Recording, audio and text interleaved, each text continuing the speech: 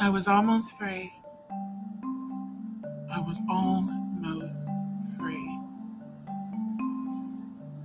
I'd rid myself of these chains, made way to leave St. Louis. On a greener pasture, it's quite literally, as I hear the grass really is greener on the Colorado side. Denver, to be exact. But that's when the grass shows, and it's not just the frequent snows.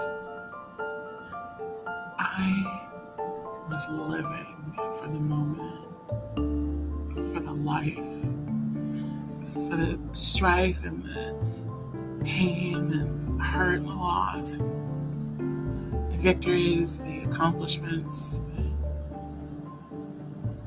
the goals I'd made and achieved, just leading me up to this moment when I could leave.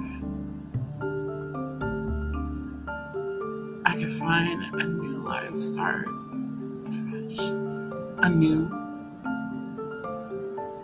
realize my greater purpose, and go through strife and turmoil and all that junk in between. And in the meantime, but still realize my true purpose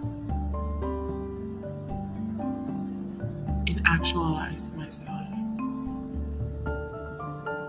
sight that leads me to understand my fate, actualize, visualize, no more, the only way. It's no longer, because now I would be who I was supposed to be. But I was thwarted. I did have to return to St. Louis, but I want to tell you about the actual ridiculously racist encounter I had at Lambert International Airport when leaving St. Louis. So I'll tell you the whole story because it's a pretty cool story and we don't know who might be watching. So I might keep out some awesome details, but here goes. Okay, so my mother drops me off at the airport. You know, she's crying. Unfortunately, she's saying, goodbye to her daughter as she flies away, far, far away, to hopefully greener pastures. And they actually were. Just a little spoiler alert. But they weren't at the same time. So she's crying because, at the time we both were homeless and living in hotels and with friends and,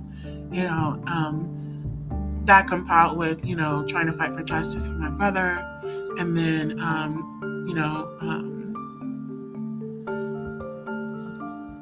also compile on top of that, what happened with her and my stepfather, and it's still happening. And it was so immediate at that point. And then on top of that, I'm leaving and I'm going to Denver, Colorado. So she, of course, was very distraught, and it hit her in that moment. And, I gave her a hug and everything, and we said our goodbyes. And I went back around the car to a bench, one of the bench shelters that they had. It was very cold in St. Louis still at that time. And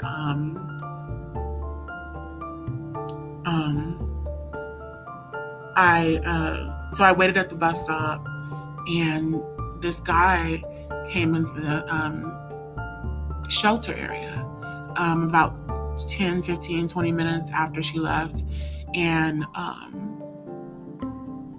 I offered him, I had a six case of beer, and my mom had dropped me off like hours and hours. It was like 7 or 8 hours before the plane was leaving.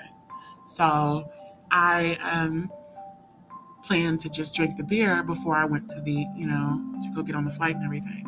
Um, so I offered him one just because I had six, and I was like, I'm probably not going to drink all six of these and get on the plane drunk and shit, but who knows?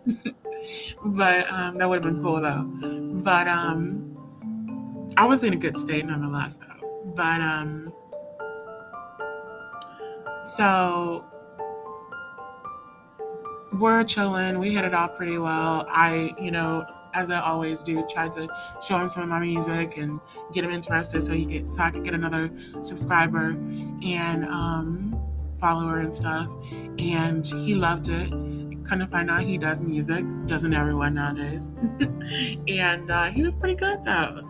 He was pretty good. I liked what he had to offer, but it was really cool, and we ended up connecting.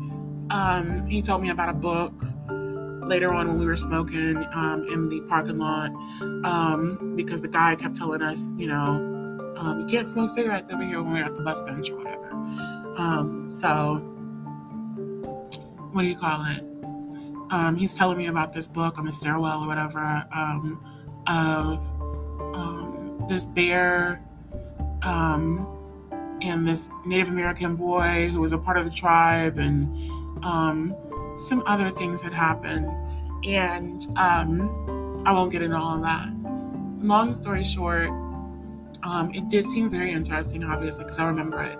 I could tell you more about it, but, that'd be kind of a tangent. But, so he stays with me the entire time. And then walks me to TSA, and then I go to TSA, and then I leave to, make that turn from TSA to the left to go to down the hall to where all the flight spots, pickup spots are. So, in that hall, you pass a lot of restaurants and like cafes and bars and stuff. And my flight was delayed by like 2 or 3 hours. So I ended up going to go get a drink from the bar. I walk in to the bar immediately behind a young blonde woman who looked to be about my age, 26, 27. She sets her laptop atop the bar, gets herself situated on her stool at the bar, and the bartender, who's a white guy, kind of looked like a jock, to be honest. He was very pleasant with her. He gave her like the red carpet rollout treatment, that you would expect to someone to give someone who works for an establishment to give someone entering, a customer.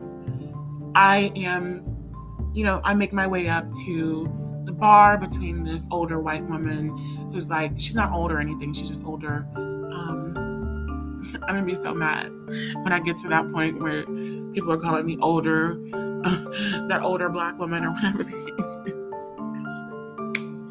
And then I'll be like, damn, I just walked right into it, huh? But what do you call it? Yeah, and then on my right, she was on my left, and on my right was a middle-aged black woman. She looked like she was between my age and her mid-30s. So I go up.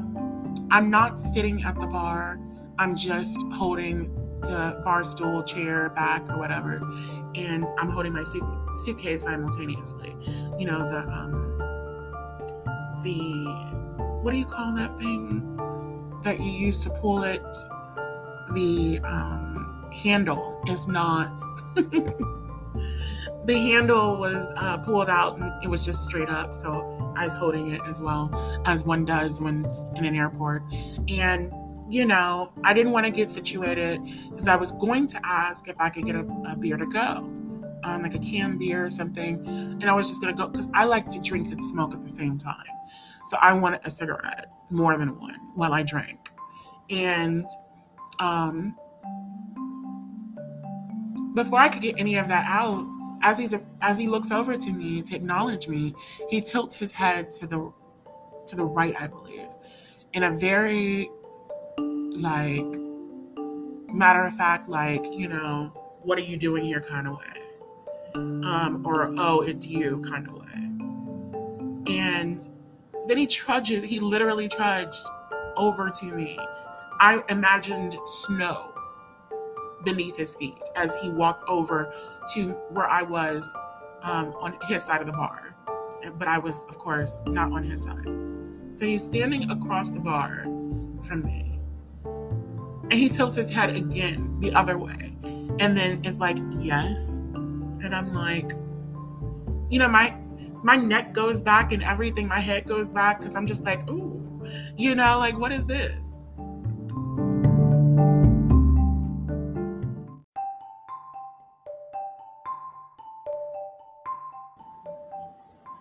So the guy just immediately gives me attitude. He is, you know, unbeknownst to me, looking for trouble. And I'm taking a lot of time to process what I do, what I, am going to do, what he's saying to me. Is this really happening? As he proceeds to, the entire time, uninterrupted by me, say, um, well, look, he points over to the white girl and compares me to the white girl and says, that basically I didn't give him the greeting that she gave him. She greeted him when he said, what did you expect? She said something when she came in. You didn't even say anything. So what did you expect? And I was just like thinking to myself, what is he talking about? Like, number one, she didn't say anything. He kept talking to her. Probably liked her. Number two, what do you mean? I didn't,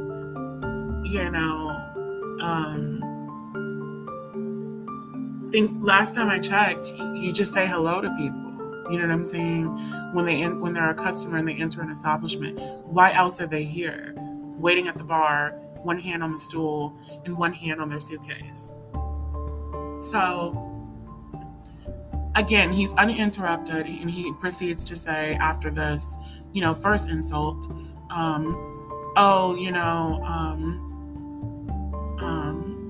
before he said the next thing, the two women, the older white woman to my left and the younger black woman to my right, who looks to still be older than me. The white woman says, it's just him. He's a joker. He just, he joked with me. He joked with her. It's not you. It's him. And she kind of tried to laugh it off, like, this is just a joke. Don't take it seriously. It's not meant for you to take it seriously. One of those chestnuts. So she says this to me, and then the black chick, before I can say anything, it was so crazy because, like, I'm usually a very talkative person, but I was so silent in this situation. And I look over to the black woman and she chimes in and she's like, to my right, and she's like, oh yeah, he joked with me. And then I look back at him and then I'm thinking to myself, well, bitch, you might do with that shit. It don't do for me what it does for you. But before I can again say anything, he proceeds to say, uninterrupted, well, I didn't know if he was one of my baby mamas or something. And my head went back. And he was like, yeah, I didn't know if you were going to ask me for money or something. And my head went back further. And then he says, I didn't know if you were going to ask me for something for free or something. And my head could go no further. I would have killed myself.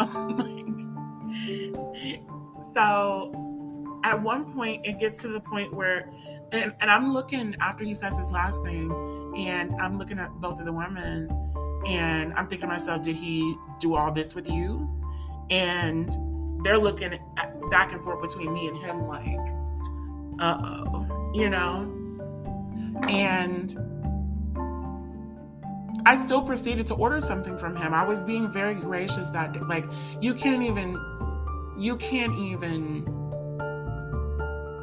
consider it gracious because, it's disrespectful and you're allowing yourself to be disrespected by continuing to deal with it. So, and not calling that out and making a fuss about it. But, I wasn't thinking about that. I was just trying to get to where I was going with no issues.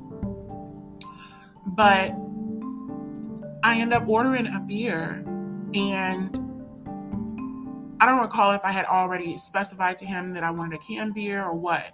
But he comes on to say the last thing, which was, did you need a, sure thing, did you need a brown paper bag with that beer?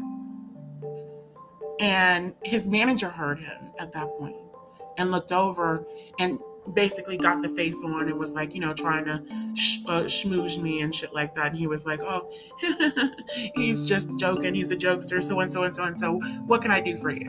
And he immediately stopped his conversation with the customer he was talking to, the manager, and approaches me from behind the bar.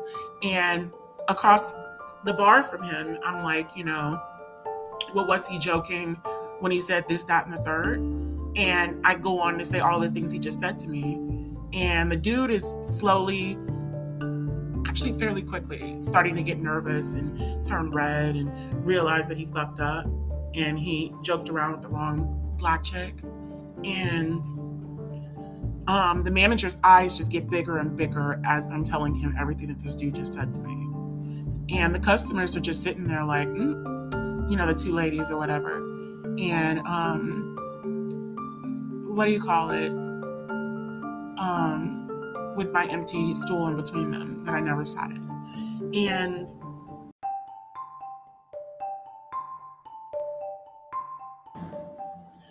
so the manager's eyes are, bulging out of his head.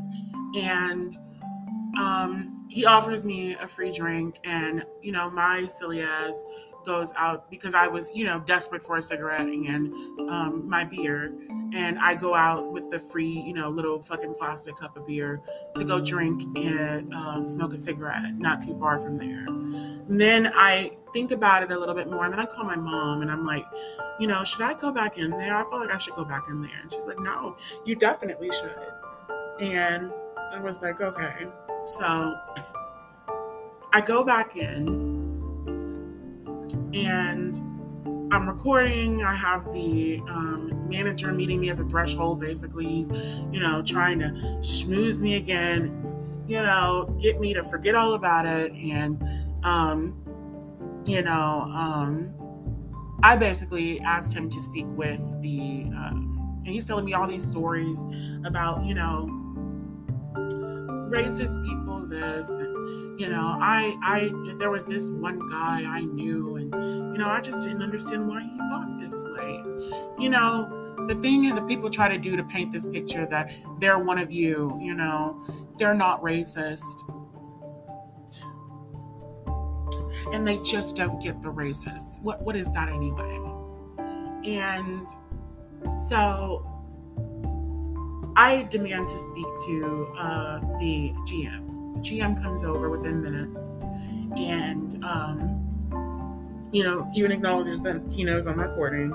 And, he writes down a lot of the stuff that I told him about the situation and says he'll be in contact. He offers me, some peanuts, basically, what amounts to peanuts compared to what I'm worth and what I'm due at this point, And I asked him to put me in contact with the highest people in command at Lambert International Airport. So within weeks or days, I was put in contact when after I touched down in Denver, Colorado, and a few more emails between me and Larry.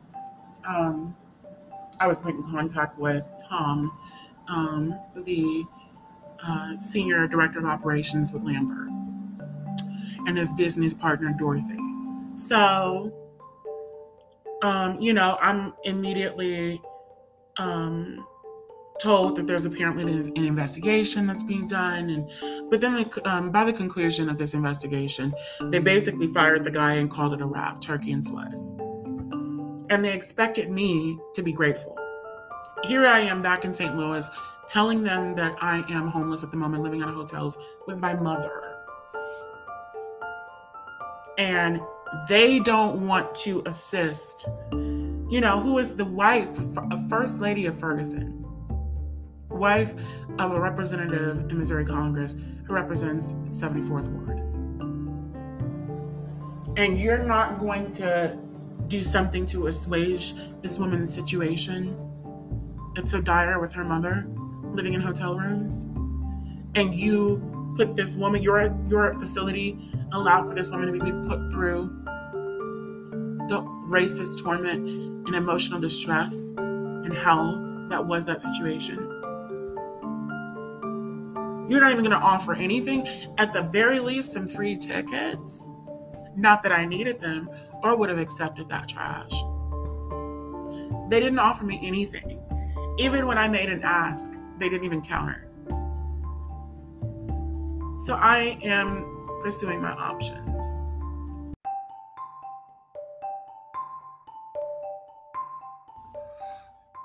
If there's any moral to this episode, I'd say it's that we need to fight for our rights, At the end of the day, Beulah May fought for her rights,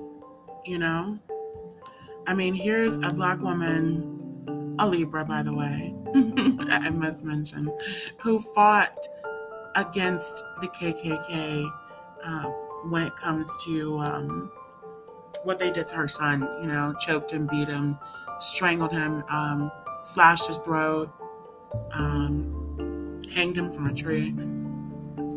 Things that are still happening to Black young men in all over the country, in places like Ferguson, She won $7 million, Beulah May Donald.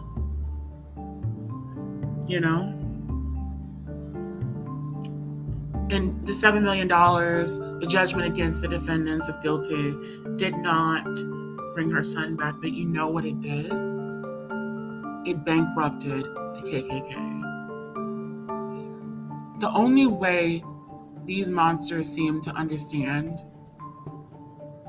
what we mean is when we take them to task over their coffers, what's in their wallets, the pockets. It's the only way. And it's the only way to make sure that racism and terrorism is not funded. It's one of the only ways, So, I've sued a former employer for discrimination, and I won a settlement. I got a settlement, you know what I'm saying? So at the end of the day, this is my first rodeo. I'm not an expert. I'm not a lawyer, although I am about to take the bar or study for it.